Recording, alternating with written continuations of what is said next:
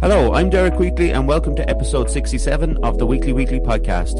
Thanks very much for joining us, as always. Thank you very much to Rosie Maggs, who was with us last week talking about history and gangsters and flappers and what else was there? Was a lot of stuff. There was a lot of stuff. Forgotten women in history. And go and check out our magazine. It's the Historians magazine. It is on Instagram. You'll find it there. She's also history at Rosie and Instagram too. Subscribe to our YouTube channel. It will be important for the people who are listening to this on Spotify and Apple.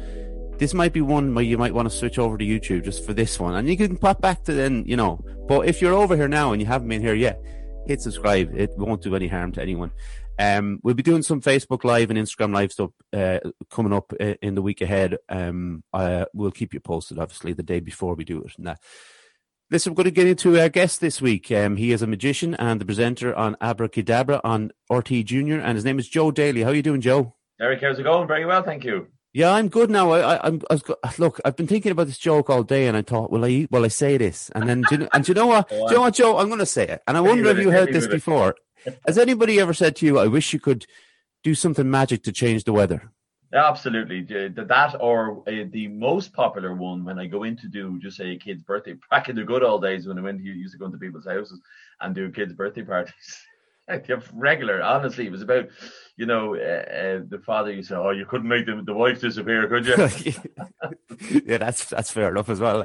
But yeah, it was on my mind because the weather. Just for people who are listening to this has been recorded on the 4th of May, and it's cold, and we're lighting the range downstairs, and I thought the range was going to be done for until October, November time, but it's not. But that's okay. I'm in a warm room, and I hope you are too, Joe.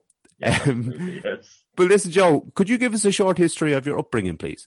Okay, so I was born and raised in Raheny in Dublin, and I got into magic when I was 6 years of age, when I went to see Paul Daniels, and when we were on holidays to the really exotic location of Blackpool in England. Nice. And he was playing in the Winter Gardens over there. I remember there was myself, my brother, mum and dad, and we sat up the front row. My dad was a bit of a magic enthusiast, as in we used to watch Paul Daniels. He never did any magic. He was a bank manager, but he just always had he would watch magic when it came on the TV, and we always obviously watched Paul Daniels. Paul Daniels was like the equivalent of Dynamo or David Blaine of his day, and back in the 1980s. So went to see him there, and he brought me up on stage. I was only a kid, I was 6 or 7, and they brought me up on stage for a trick. At the end of the trick, I can't even remember what it was, but at the end of the thing, I got a Paul Daniels magic set from him on stage. Oh, nice. There you go. And these are also available in the foyer. I got me magic set, and it was that moment. Whatever, I was just like, oh my God, I devoured the magic set, like completely devoured it. And from pretty much then on, I got magic sets for Christmas, birthdays. I couldn't get enough of the stuff. And it was kind of harder. Like, there wasn't all the internet stuff and you could buy anything you wanted. It was back then, it was either like you had, I don't know, some toy shops that sell magic sets, and it wouldn't be that huge selection. So I used to try and get magic books from the library. Remember, and there was a huge amount of magic books in the library. So it was kind of a lot of self-taught magic since I was a kid, and I just never, ever, ever grew out of it. It wasn't just a phase of doing magic. It's just I'm still here doing it. It's funny, one of those, we talk about things like guitars, okay? So you get your first guitar when you're like a kid, or you get a skateboard.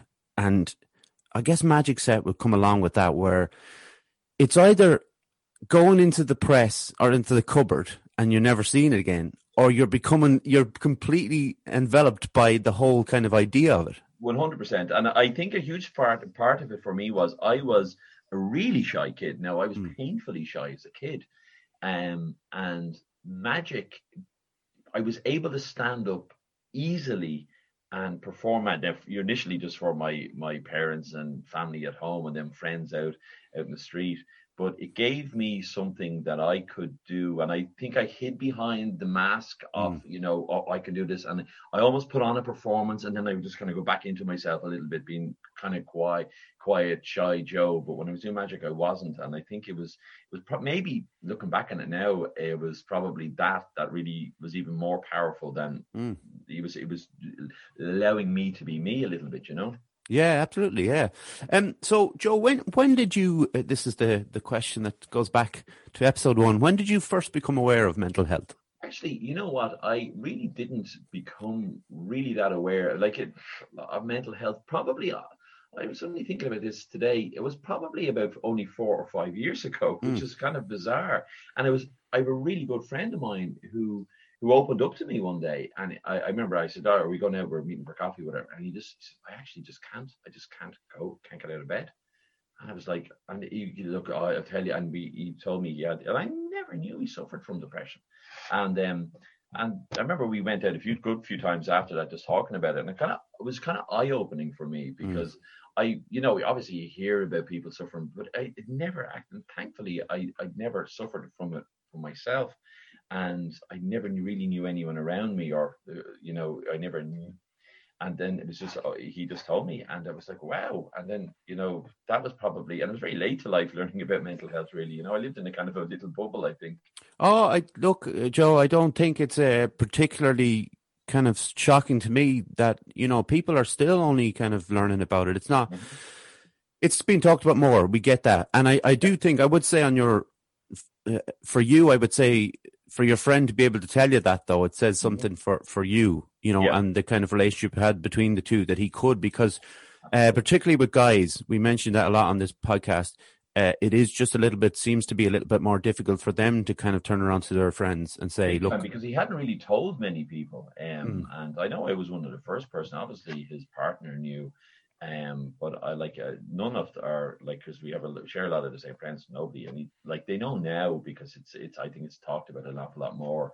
But I was one of the first kind of friends he kind of confided in. It's almost like someone coming out or something. It was like, oh, it's okay, Carl. We can we can go and we can talk about it.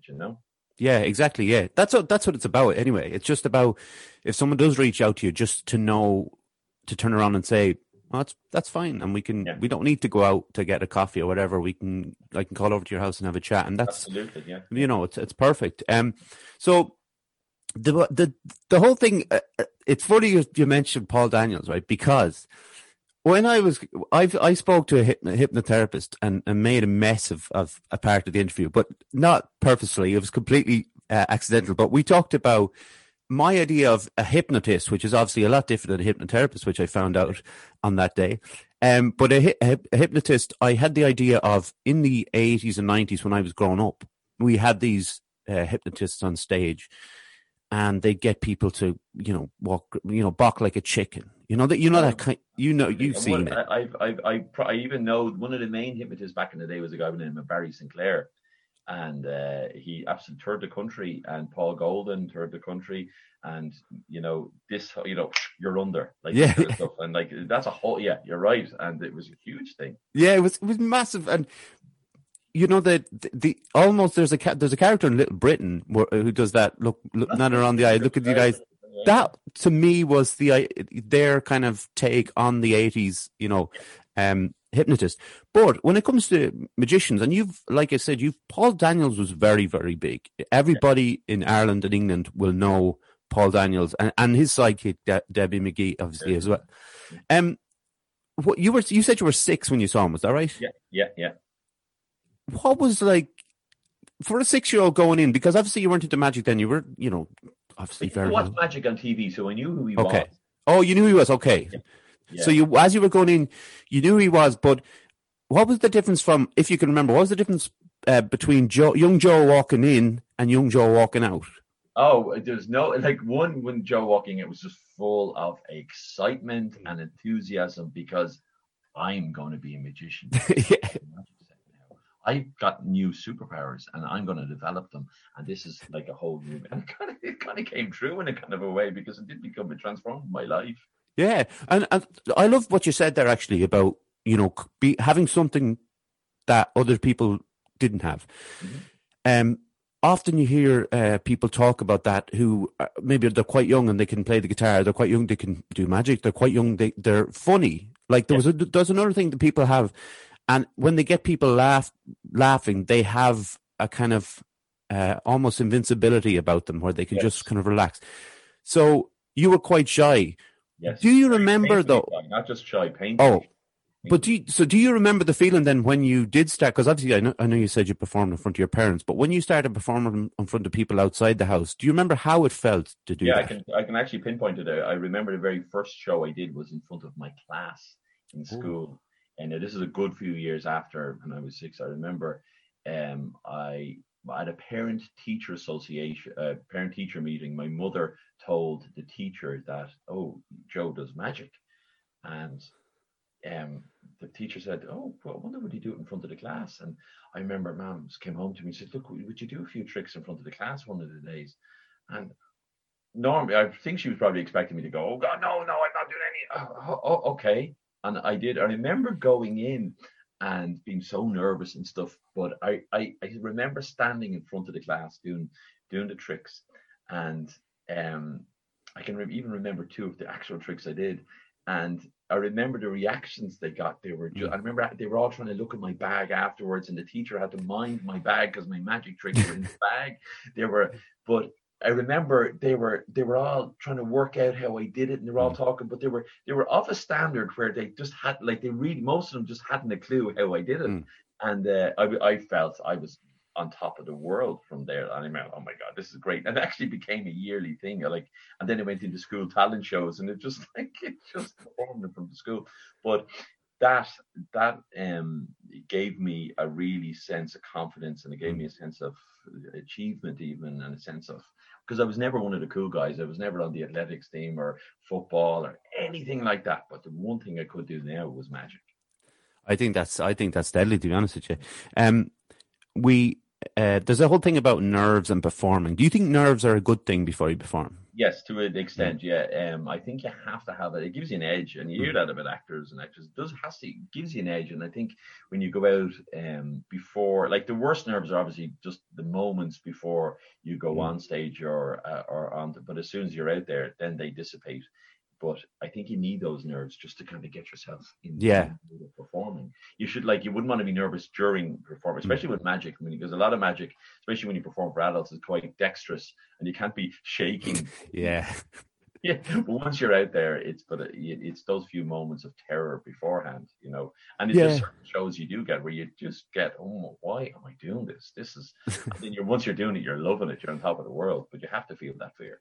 Yeah, I think that's, I've talked to a few performers and stuff, and it seems to be across the board of that idea of, the nerves are a good thing as long as you can keep them under control when you're out there. And obviously more important for someone like yourself, Joe, who, like you said, has to do a lot of hand, dexterity is the word I'm looking for. Could you show us something there, Joe, if you don't mind? Sure. Let's read your mind. Oh, okay, right. This should be good. Okay, so you know what? Being a magician, I'm contractually obliged to have a deck of cards on my person at all times. So right now I have a deck of cards. But what I'm going to do is, out of shot, you can't see it, I'm going to take a card out of this deck, just one card. I'm going to take the card out, I'm going to turn it over, and I'm going to put it back in the deck upside down. Right now, I'm going to keep this deck in full view, and I'll hold it at fingertips just at the corner. There's one card the wrong way around in that deck. I want you to choose a card, Derek, but I don't want you to necessarily go for an obvious card. If you look at the front of that box, there's a spade on it. A lot of guys might go, oh, ace of spades. Or, you know what, if there was women, I might ask them, oh, queen of diamonds. It might be an obvious choice. So after this is done, I do not want you to think, or anyone listening to think, I bet you everybody says that same card. So I want you to change your mind a few times and just arrive at what you believe is a fairly random card in the deck. Now, you can go with the ace, you can double bluff, you can go with a queen if you want. But I want you to, just once you're happy with your decision, you have a card that there's no real way I can influence you to choose. Okay, I think I've got a card, I think. Now, if we were live, I would give you this deck of cards, and I'd ask you to tell me what the card was, and I'd ask you to open up the box and fan through the cards and take out the card that's the wrong way around. But obviously, we can't do that. So I'm going to do this as fair as I can. I'm going to do it at fingertips. So, Derek, what card are you thinking of? 5 of hearts. Now, I'm going to ask you a question. I'm only going to ask you once. Would you like to change your mind? No. 5 of hearts, you said. Yeah. At fingertips, I'm going to do this. Take the deck of cards. Take the cards out of the box. Box is obviously completely otherwise empty. I'm going to fan through the cards. And you're going to see one card and one card only turned over in that deck. Genuinely? Is that the only card the wrong way around? That's it, yeah. And that's fingertips, Derek. You take the card up, take it out, turn it over, show you that it is a course. Come on. Yeah, I know. I love it. It's great. I can. And you know what? Like because we're going to talk about this a little bit more later on in the interview. But I thought, right, like he's confident. He looks confident, right? He looks confident. So you start to think about yourself. Will I mess around with it myself and my own? That was excellent, Joe. Thank you very much. Now, do you know what I'm going to have to do now? Like, I'm going to have to really read an advert and with a lot of excitement in my voice, I will say. But like, actually, sorry, I should ask it. Is that a kind of an older trick for you? Is that something you do a lot?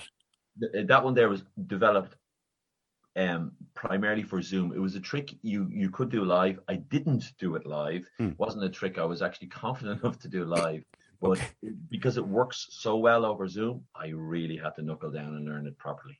I love it. When I go back to live shows, that's got to be one of the main things I do all the time now. Yeah, because I'm going to actually ask you about the idea of new tricks and how they come about. Let me fly through this. I'm wearing the jumper today, representing all the time. Fusion Training Centre, Monksland Athlone, a place to train in Brazilian Jiu-Jitsu, kickboxing, martial arts and CrossFit. A great atmosphere with experienced coaches and a real sense of community. If you want to join the team, find us on Facebook at Fusion Training Centre or drop in for a chat. Fusion Training Centre, train like a warrior. We will be, by the time this episode comes out, actually, we will have some activity, outdoor activities for people who are able to train in CrossFit and stuff, which is very exciting because it's taken a very, very long time. So we've spoken a bit about Paul Daniels. Who were some of your other influences when you were growing up, Joe? My biggest influence then after Paul Daniels was David Copperfield. Right, I remember him, yeah. And you know what? David Copperfield is still going strong, is still the wealthiest entertainer, I think, in the world. He's pretty much a billionaire at this stage, and he is in Vegas, and he does 500 shows a year. I remember he used to do like these massive spectacles on TV, and it was almost too much for my mind to handle when he was on the television. Did you enjoy the kind of, because when I picture him, I think of like charisma and like dazzle and stuff. Did that draw you to him? Oh, he was my main influence in magic, because I discovered him. It was a few years after Paul Daniels. I really discovered David Copperfield, and he was just, in my opinion, in a world of his own. This guy was the coolest and most amazing illusionist I had ever seen, because I would classify David as more of an illusionist and Paul Daniels as more of a magician. Yeah, there's a slight difference between two, but I just thought this guy was just, and he really did influence my whole performance style, actually, for even still. When I think of what we've been talking about, the early magicians, and what we kind of see now on TV and moving through the 90s and 2000s, what have you seen as the big changes when it comes to magic over the last few years? Well, the biggest change was the from David Blaine coming on TV. The street magic and close-up magic has become just huge, because I can remember back, even like you're going back to even 15 years ago, the idea of having a magician at your wedding or going around doing card tricks and mind was like, what? You didn't know that, or a drinks reception or a corporate event. And then David Blaine came on the scene and started doing street magic, close-up magic. And then the whole magic industry just blew up with these guys, including myself, offering close-up magic at weddings. And it's so popular now. It's just like so. And and it was pretty much down to David Blaine doing street magic. He was when he arrived on the scene, we had. You talk like we say about David Copperfield, I suppose, and Paul Daniels. Sorry, nearly said Phil Daniels. That's Parklife, and EastEnders.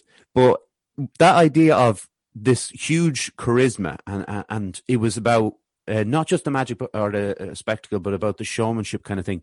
David Blaine was kind of the opposite of those. He Genes in was the like anti charisma, wasn't he? absolutely complete opposite. Yeah. Complete opposite. Like you'd look at it and go, well, there's no budget in this. Where you David Copperfield, the Paul Daniel, big sets and dancers and boxes and illusions and big like making the Statue of Liberty disappear and all walking through the Great Wall of China. That was David Copperfield. Yeah. And David Blaine literally walking down the street with a deck of cards and a few coins, elastic bands, and just blowing people away. Like the production of making a David Copperfield special to making a David Blaine special, the budget was be just phenomenally different, Have you seen his thing on when he does on the This Morning or one of those? It was with Eamon Holmes, or he's just, but that's just part of. I think like he's not like that. I met him, and really? Yeah, I actually met them all, and actually David Blaine was one of the nicer ones. Paul Daniels was.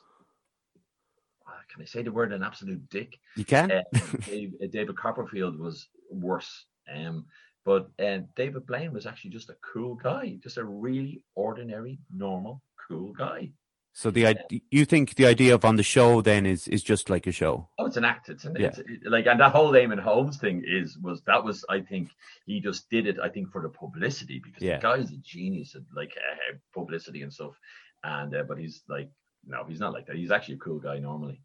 Yeah, and when Dynamo came out, because you obviously mentioned Dynamo already, he seems to be more David Blaine side of things. He's a mix, I think, of David Blaine mixed in with David Copperfield in the illusions kind of spectacle. Right.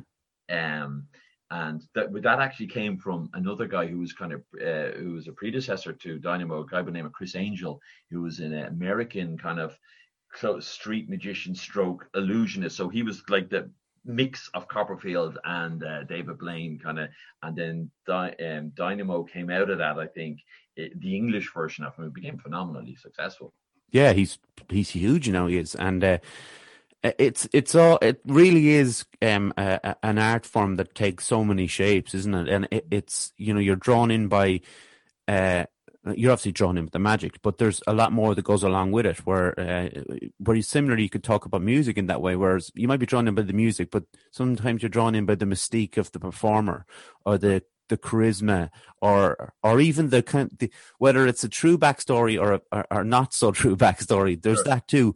What do you feel about what David Blaine does when he does those feats of, I don't know, endurance and stuff like that? For me, I'll be honest with you, I'm not mad on them.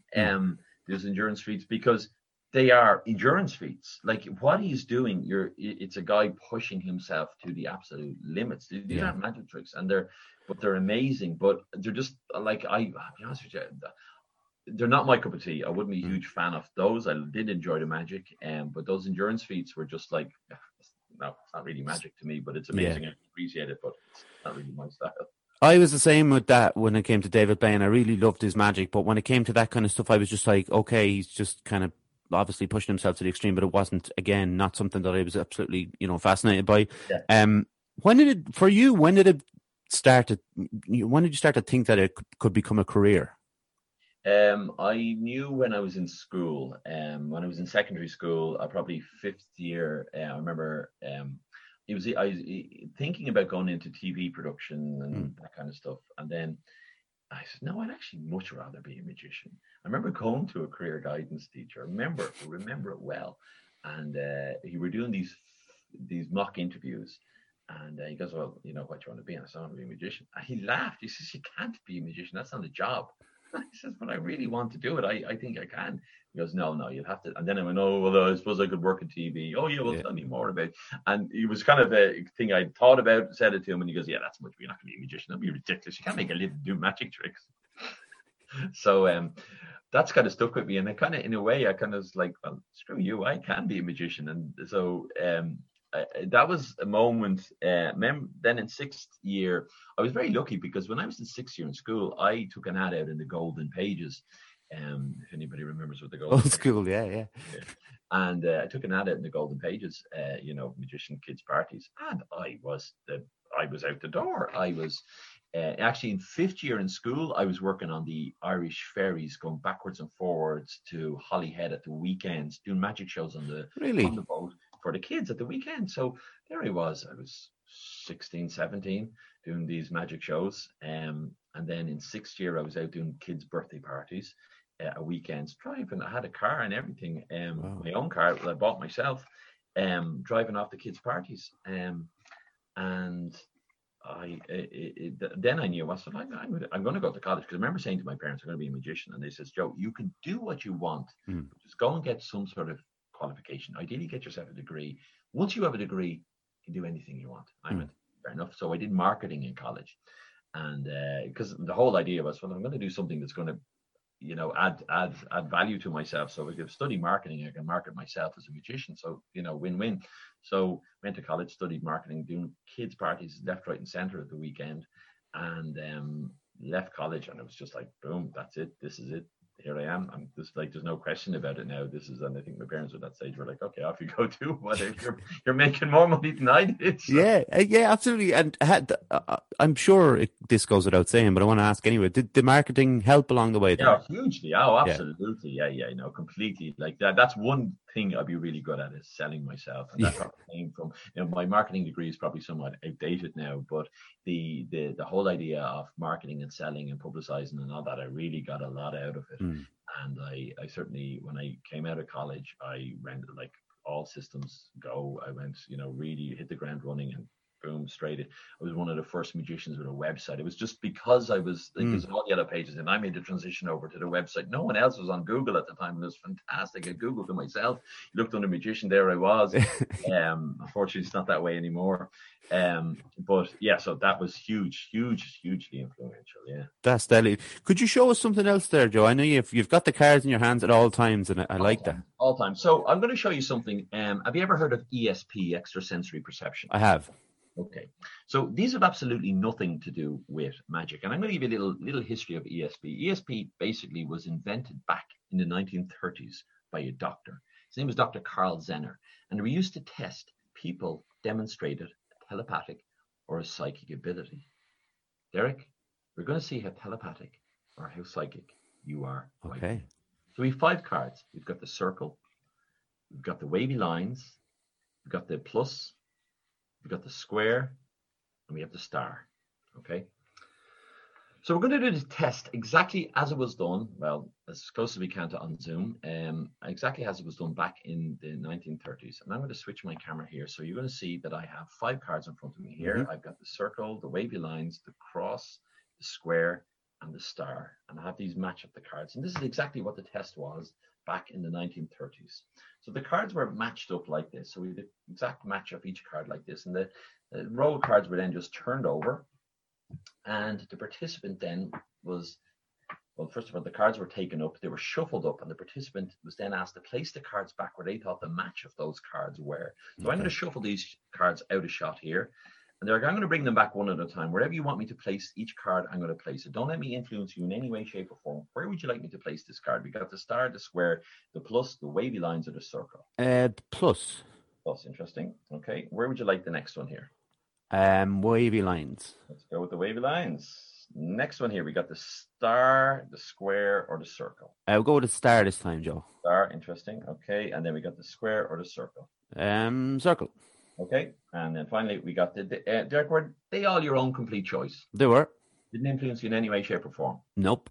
Would you like to swap any of those cards around? Would you like to swap the star with the square with the wavy lines with the plus, any combination? Would you like to swap any of those around? No, I'm going to stick with those. I'm so happy you said that, but you did have the option of doing that, because if you hadn't swapped, we wouldn't get an absolute perfect and exact. That is, I mean, who's the magician on that one? Is that me or you? That is a good question. There's no magic there. That is purely your telepathic psyche. If back in the 1930s, you would have been burnt at the stake for that. Yeah. Do you know what's interesting, Joe? I was getting nervous as I was saying them. I was thinking, don't get them wrong. Like, that is a huge factor, that an awful lot of magic tricks are also built around that premise. Like, magic is extremely clever. The guys who invent magic, usually, this is kind of bizarre as well, I couldn't invent a magic trick. I wouldn't know where to start. And there's a whole different kind of mind that invents magic tricks. And usually the inventors of magic tricks aren't performers of magic tricks. They invent them. They kind of give them out to the magic world or sell them out to the magic world. But it's the psychology that goes into an awful lot of magic. Like that could go disastrously wrong on loads of little things. But like as I'm talking to you, like I won't show you what I have around here, but I have a huge repertoire of stuff I can pick on. So and that would go to when I'm performing on a show, like I would know certain tricks that would work well with you and certain tricks I wouldn't even dream of doing with you. Okay. Personality. Can you? So when you talk about the people inventing the magic tricks, you obviously see them for the first time. Can you kind of expand on them then, or is it okay? So you expand. Yeah, basically, an awful lot of the times you get the bare bones. You get this. This is what the trick is. You will match these cards up, and but here's how to do it. Then you have to go off and practice it, and then you just put your own spin on it completely. Your own spin completely on it. Like those cards are ESP cards, but they didn't come out as ESP cards. They came out as colors, so you can match up the colors. So I said, well, I'm going to use ESP. The ESP is kind of different. It's magical. They never researched a little bit about ESP, and there were tests done like that. So you kind of embellish those bits a little bit, you know. I'm glad it wasn't colours because I am slightly colorblind, and it could have been some serious issues there, Joe.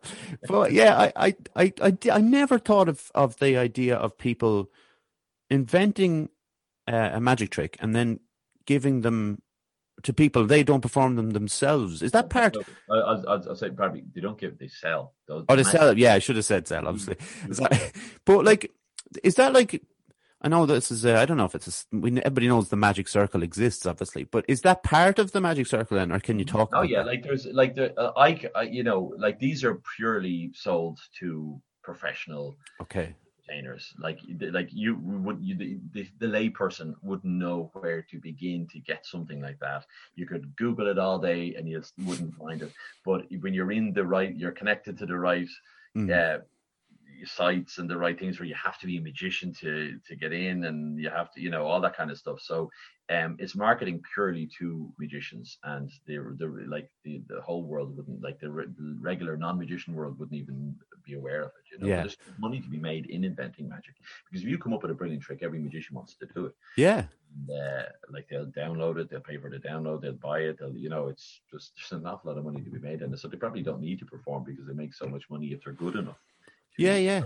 And maybe just the the idea of performing to them is just the worst thing in the world that they could possibly do for themselves. Typically, I always got a lot of these guys that I always kind of imagine them as, and I know a lot of them as kind of mad professors. Just kind of these mad kind of. They're always thinking. But you couldn't put them in front of an audience. There's very few that do both. But yeah, I understand. I think I know what you mean actually with that. What is the difference between performing to kids and then to adults? Kids and adults perform. Okay, so you have kids will tell you as it is. Kids will, if they see how it's done, they'll tell you.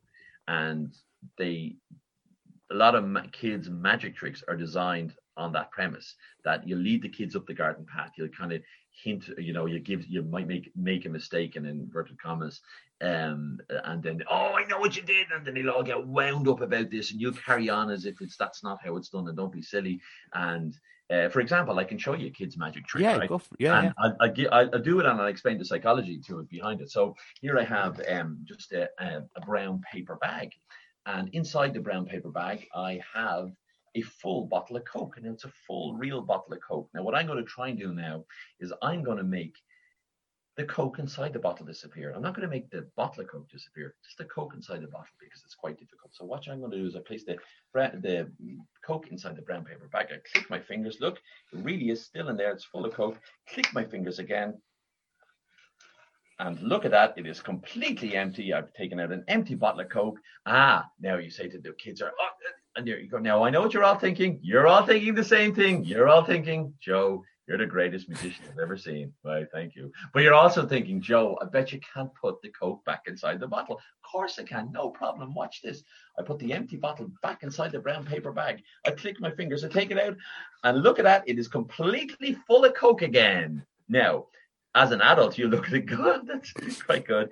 As a kid, they'll come straight away. There's an empty bottle inside the bag. There's a bottle in there. And you go, what? No, the bag is empty. You think there's another empty bottle inside the bag and I was just taking out an empty bottle and switching? No, not at all. They'll go mad. Go, no. Hold on. You know something? I'm going to check. Just let me check and make sure that there's nothing inside this bag. Yeah, the bag is completely empty. There's nothing inside the bag. And they go, no. I said, you know what? I'm going to turn it upside down. If there's anything inside the bag, it would fall out. Would that be fair? Yeah. Okay. Look at that. I'm turning the bag upside down, completely empty. You're holding it. No, don't be silly. Well, you know what, boys and girls? I'm going to turn it around and prove that this is empty. And after this, you're going to go, yeah, that bag is definitely empty. Do you know why? Because on the other side of the bag, it says empty. Look, why? Proving beyond any reasonable doubt that that bag is completely empty. No. And you go, well, you know what, boys and girls? I really am a magician. Yeah. Throw it away. There's a few. Yes. Yeah. When you're doing that, and you can get 5-6 minutes out of that, pure kids going absolutely berserk. I actually had to stop doing that particular one on Zoom because it just got too mental. Nice. Too mental. When you've like 20, 30 kids looking at you, or in some cases, if it's a school of 100 kids now, you usually have most of them muted, but you always have to have a little bit of feedback from kids. Yeah. And it just got too mental. I said, I actually can't. You just get wound up so much, But you see the kind of little principles in that where you're leaving up and you're kind of no, and they're thinking, no, you're this magician's an idiot. He's not getting what I'm trying to say to him, And there's that. We were just talking. Myself and Joe were just talking before about and the idea that I had in my head of the whole idea of kids allowing it to be magic when they see the trick happen, and adults see it as a trick and they need to figure it out. Yeah, you'll get that. Like where there's like obviously you can't have a whole kids magic show full of like, oh, we know because you do have to give them pieces of obviously a lot of magic. And I open up because I tour a theater show for kids, so I used to tour a theater show for kids before all this, and I'd open up to a lovely piece of music. It was actually intermingled James Bond with classical music, and where I rip up a newspaper and then right in front of them, and I just do it all to music, rip it up, and then I just restore it back. And you literally have this kind of really stuff. And at the end of the show, I cut up a load of, or I tear up a load of tissue paper, and then I basically make it into confetti, and it looks like snow coming out of my hands, and the most amazing music playing, and you literally just have the kids just like this, mouth open, looking. Where you're doing it for adults, and I think adults are always, or especially guys, they're always trying to work it out how it's. Not a second, I was trying to shoot. Yeah. Did you see what it's always this. I think it's always that kind of trying to work it out. But then after a while, like when you do a lot of events where you're doing close-up magic at like say a wedding or something like that, you go up to a group and you start, and it's the first maybe trick, and then a lot of times their guard drops and you go, just do it, go on, and they'll just get into it. And that's why it's very important of your opening effect for a lot of these. When you go up to a group of people standing around drinking at a drinks reception, you basically interrupt them. Sorry guys, stop whatever you're doing because I'm the magician here and I'm going to show you magic, is ultimately what you're saying to them. So you got to hit them hard, and they'll be kind of, all right, okay. So you have to show them the right trick at the start, and then kind of let their guard down a little bit, and so they can just kind of go with it, as opposed to, because you don't want to be, don't want the adults to be in the mode of trying to just problem solve all the time. Yeah. You've got to just, and usually it happens where you just, after a while, you're just going to sit back and relax and go, right, I haven't a clue how you're doing. Yeah, they give up.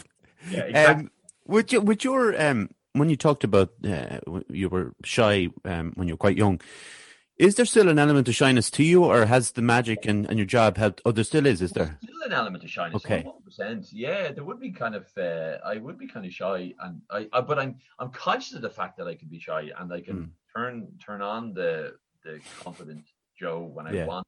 But there's a lot of there would be still kind of shy in a way, which is, I don't think you ever lose that. You can put on all the bravado and all the stuff you want, but I'm still quite aware that behind it I can be quite shy. And it's funny, and leading on to the next bit. And how did the gig at RTE come about? It's bizarre. It's ridiculously simple. I went and I did a birthday party, and I got a phone call to do a birthday party out of the blue in a house for kids. I went along, did the house. Father was there filming all the kids and zooming. He was real, and then he goes, "Oh, I work in I have a TV production company." He goes, "This is just amazing." After the show, we were chatting. He goes, "This is just phenomenal. Like the reaction of my mother, who's in her 80s, falling around the place, that the kids. So I didn't film you at all. I was just filming the reactions of the kids." And I think he said this would be great for RT Junior, because they specialize in kids entertain and kids television. Mm. And I went, yeah. So I haven't. Literally about 6-7 months later, you hear all these things. Oh, you're gonna do this. We're gonna get you to do that. You go, oh yeah, that's great. Yeah, no, off you go. And I got a phone call. Would you do a pilot for us? Can you come out to the studio and kind of just do a rough pilot? We have 15, 20 kids coming out. Like, just bring along your kids show. We're gonna film a pilot. That's how it came about. And then RT says, yeah, we'll take that. How good is it? How much do you enjoy it? I love it. Right. It's Abracadabra. It's called an RT Junior now. It's we've finished it now, but I have a new TV show on the back of that coming out, which is for children with learning and communication difficulties. Okay. We're using LOV, which is the sign language for children and kids with Down syndrome and adults with communication. It's kind of simple, basic sign language. And where I'm playing Magic Joe, and I get myself into all these kind of silly predicaments in every episode, but it's a comedy thing, but we use sign language and LOV to kind of communicate to the kids. So that came on the back of Abracadabra, and the kind of rapport I have with kids, and the kind of zany character I can create doing kids magic. Yeah. So what a great idea that is.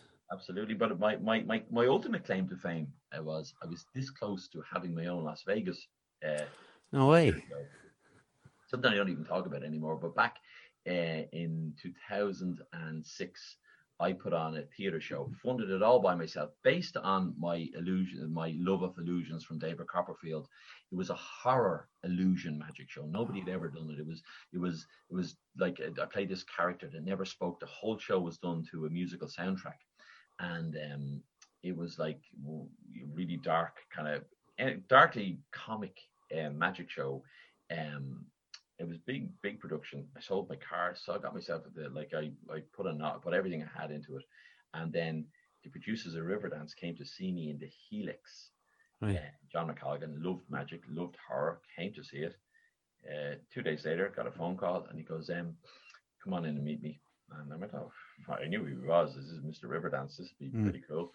And he says, "We'd love to take you on our books and put together a big illusion show and tour." And so we put together this show called Magic Macabre.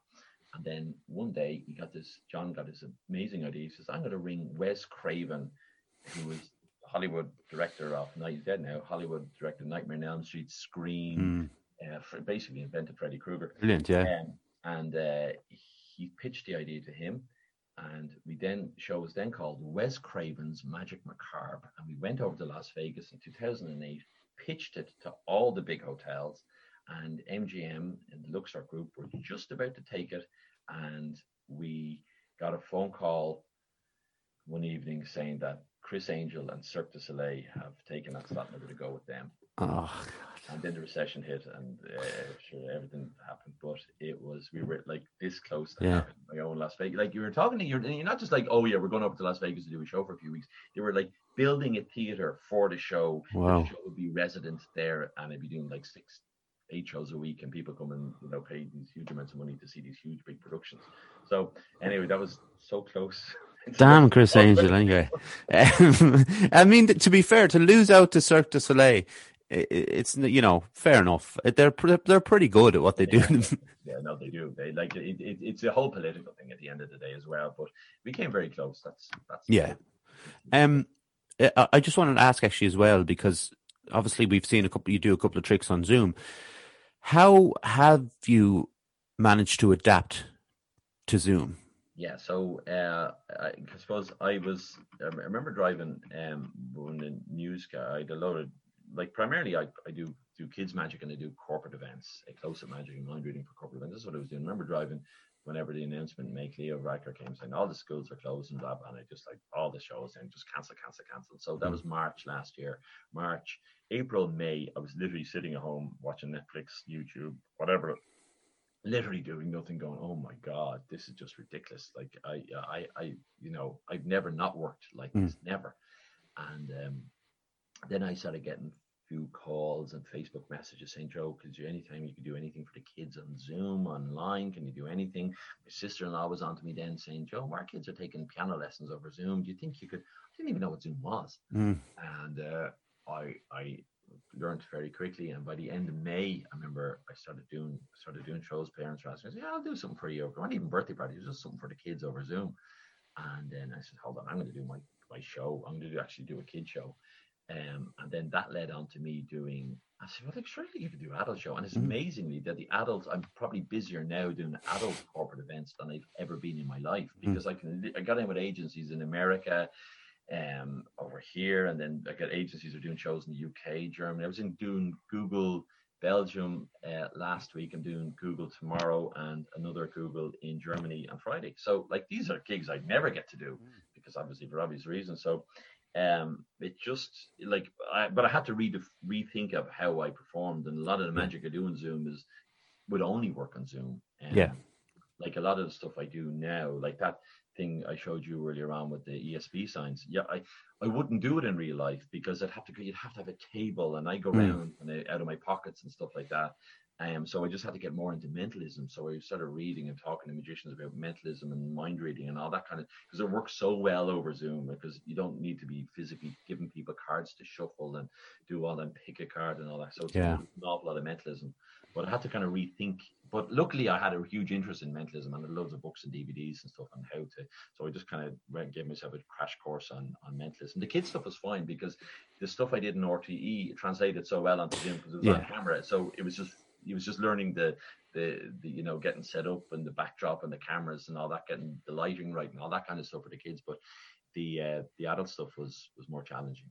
Yeah, but like you said, it's class that you have been busy, and obviously I've been following you on Instagram for a while now and seeing how busy you've been. It's pretty amazing that you've been able to adapt across, and it's that idea of not being able to do those shows to Google Germany and stuff is absolutely true. Well, you would be able to do them, but you start traveling, and then there's other stuff.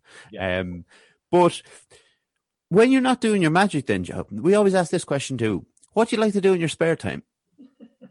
What I like to do as well, I go on my bike. I'm a very keen cyclist, so that'd be me in the Lycra and all the gear, my bike, annoying drivers and people in cars. I do that. I have a dog. We go for walks with the dog.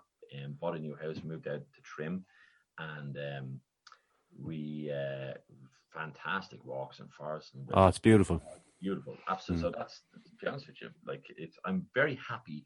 Kind of, I don't have to be kept going all the time. I'm very happy just reading a book, watching Netflix, going out for walks, chilling out, meeting too many people at the moment, but even going for a coffee and that kind of stuff, My brother lived in there for a year or two, I think, and the walks and like you say, it's such a nice spot. I used to go for runs there because I quite like running, and you'd find these kind of new trails and it's so idyllic in that kind of spot in the center, isn't it? Yeah, it was actually only last week we watched Braveheart, because mostly it was shot here. I was like, I only watched because I'd obviously seen it, but I said, I want to rewatch it now that I live here and go, I know where that is. I couldn't remember his name there for a second, but Mel Gibson, he was there. Yeah. Could you show us one more trick, actually, if you don't mind, Joe? If you have something handy there. So, let me see. I can. I'll try this now. Look, have you got a phone with you? Yeah. Okay, we're gonna back in the good old days. Now, look, I'm gonna try this. This is a little bit experimental. It's. I've been doing it at one or two shows recently. I kind of have to work it in a little bit. But back in the good old days, I used to hand somebody a book, and I'd say, I want you to take this book. Typically, be a really well-known book, like a Harry Potter book or something. People gonna go, oh yeah, I know that book. It's J.K. Rowling. Flick through it. Yeah, that's a normal book. I get them to flick through the book, scroll down through. I turn away, get them to pick a word out of the book, close the book up, and I would try and decipher what word they were thinking of. Okay. Questions, and usually I'd get fairly close. Obviously, we can't do that. So we're going to try something even more impossible, more impossibler. Have you ever heard of Wikipedia? I have. Okay, so your average book could have 20, 30, 40, 50,000 words in it. How many articles would you say are on Wikipedia? Have a rough Oh, guess. my. Somewhere between 1 million and 10 million. Have a rough guess. I'm going to say 6. Oh, you know something, you're nearly spot on. Go on to Google on your phone there, and anyone listening or watching can have a look at this as well. I want you to type into the search part of Google, type in wiki, W-I-K-I, count, C-O-U-N-T.net. Okay. If you're watching, you can go on, everyone do it. I'll bring you a live update of how many articles. I'm going to get my calculator here on my phone. Wikicount.net. Okay. And that'll bring you to wikicount.net, and just call out there. It actually updates itself every minute how many articles are on Wikipedia. So you can see it there. How many articles will say to the nearest million are on Wikipedia at the moment? 6. Okay, so stay on that page there. I'm Okay. Type, you guessed 6, which is absolutely brilliantly close, right? There's my calculator, 6 million, right? Yep. If you scroll down, it'll tell you how many words per article are on Wikipedia. Yeah. Just call that out. How many words per article? Well, 1,555. 1,500 and... hang on. Sorry, I just did that wrong. Hang on. Sorry. There we go. 6 million. Sorry. 6 million. Multiply by... So what you say? 1,000... 1,555. Okay. 1,555 equals 9.3 billion possible words from Wikipedia. Now, a lot of those stay on that page here, but a lot of the words are obviously repeated and blah, blah, blah. Okay, so that's 9.3 billion words in Wikipedia. That's an awful lot more than any book. So if you scroll down a little further there, you'll see a link to visit Wikipedia. Yeah. When you do that, just click on the link to visit Wikipedia there. Okay, I'm in. Okay, so up in the top search part, I would like you to search for any random object you wish, a singular object like car, balloon, tennis racket. Something that is not obvious, that's maybe not microphone because that's in front of you, but something that you can search for. There's no way I could know what you are. So I'm going to get my little Sharpie out here. Okay, I'm in. When you hit search there, an article should appear.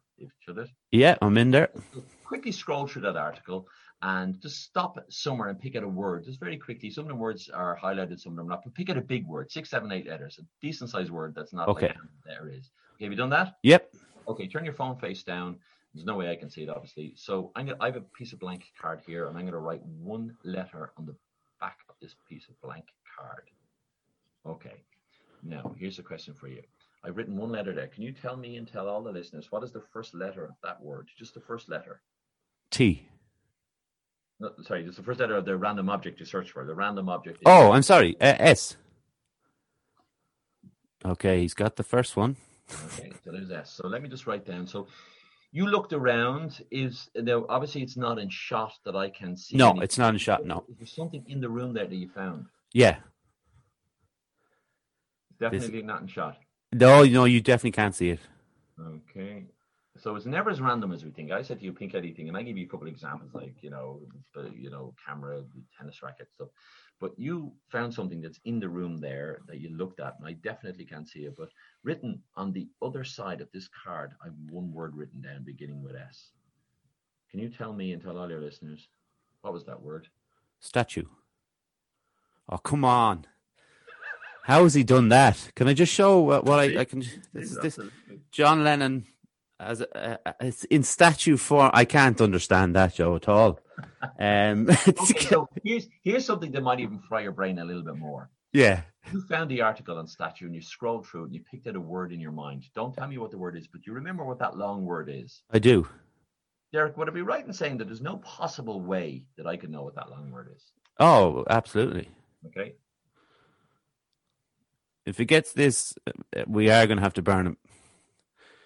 Okay, I've written one word on the back of this card here. I'm holding it up to the camera. It says statue. On the other side of that, written in Sharpie, there's one word. Derek, tell everybody. What is that word I'm thinking of? It was throughout. Oh, come on. I don't know how he's done it. I don't know how he's done the first one or the second one. Because honestly, people watching this will see that the statue was not, it's no way is it in shot. It's over here to my left. And obviously the throughout is just bizarre. I can't understand any of them. But Joe, it's been a real pleasure having you on. You've been great crack and great fun to show us some of those tricks because they were I'll have to have a long think about them, I'll be honest. This might not be good for your mental health. That's Do you know what? I would go the opposite way. I think it's great because it's going to take me out of my own head, and that's what we all talk about, you know. Yeah. Hang on for me for 1 minute there, Joe. I'll close out this episode. I want to get a quick photo with you, and I know because I know you're, as we said, you're a very busy man, but we really appreciate you coming on. Thanks. Thanks very much to John Francis for all his tech help during the week and today and all those, you know, all the days. Thanks to the people who helped me get this done. My mother and my father, my grandfather, Jaron Calvin for the graphics and the music. Subscribe to our YouTube channel if you would. If like I said, if you are on Spotify, listen to this, or Apple, please go back and look at this on YouTube to see the show that Joe put on today. It was great. Follow us on Instagram, on Facebook, on Twitter. You can follow Joe on Instagram as well. Joe Daly Magician, you'll find me there. Yeah, and keep an eye out for the new show, especially for people like you talked about who have kids and adults. Yeah, absolutely. Yeah. Won't be till the autumn, I think. Okay. Actually, we'll probably keep an eye on that and maybe put it up in our own place when it does come out and we can get it out there again. Listen, we're on Spotify, Apple, Anchor, Google Podcasts. Thanks to everyone for listening. I really hope you enjoyed the episode today. My mind is blown. Joe, once again, thanks a million. No bother. Thanks, Eric. And to everyone else, thanks very much, and we'll chat to you next week. Take care. Bye.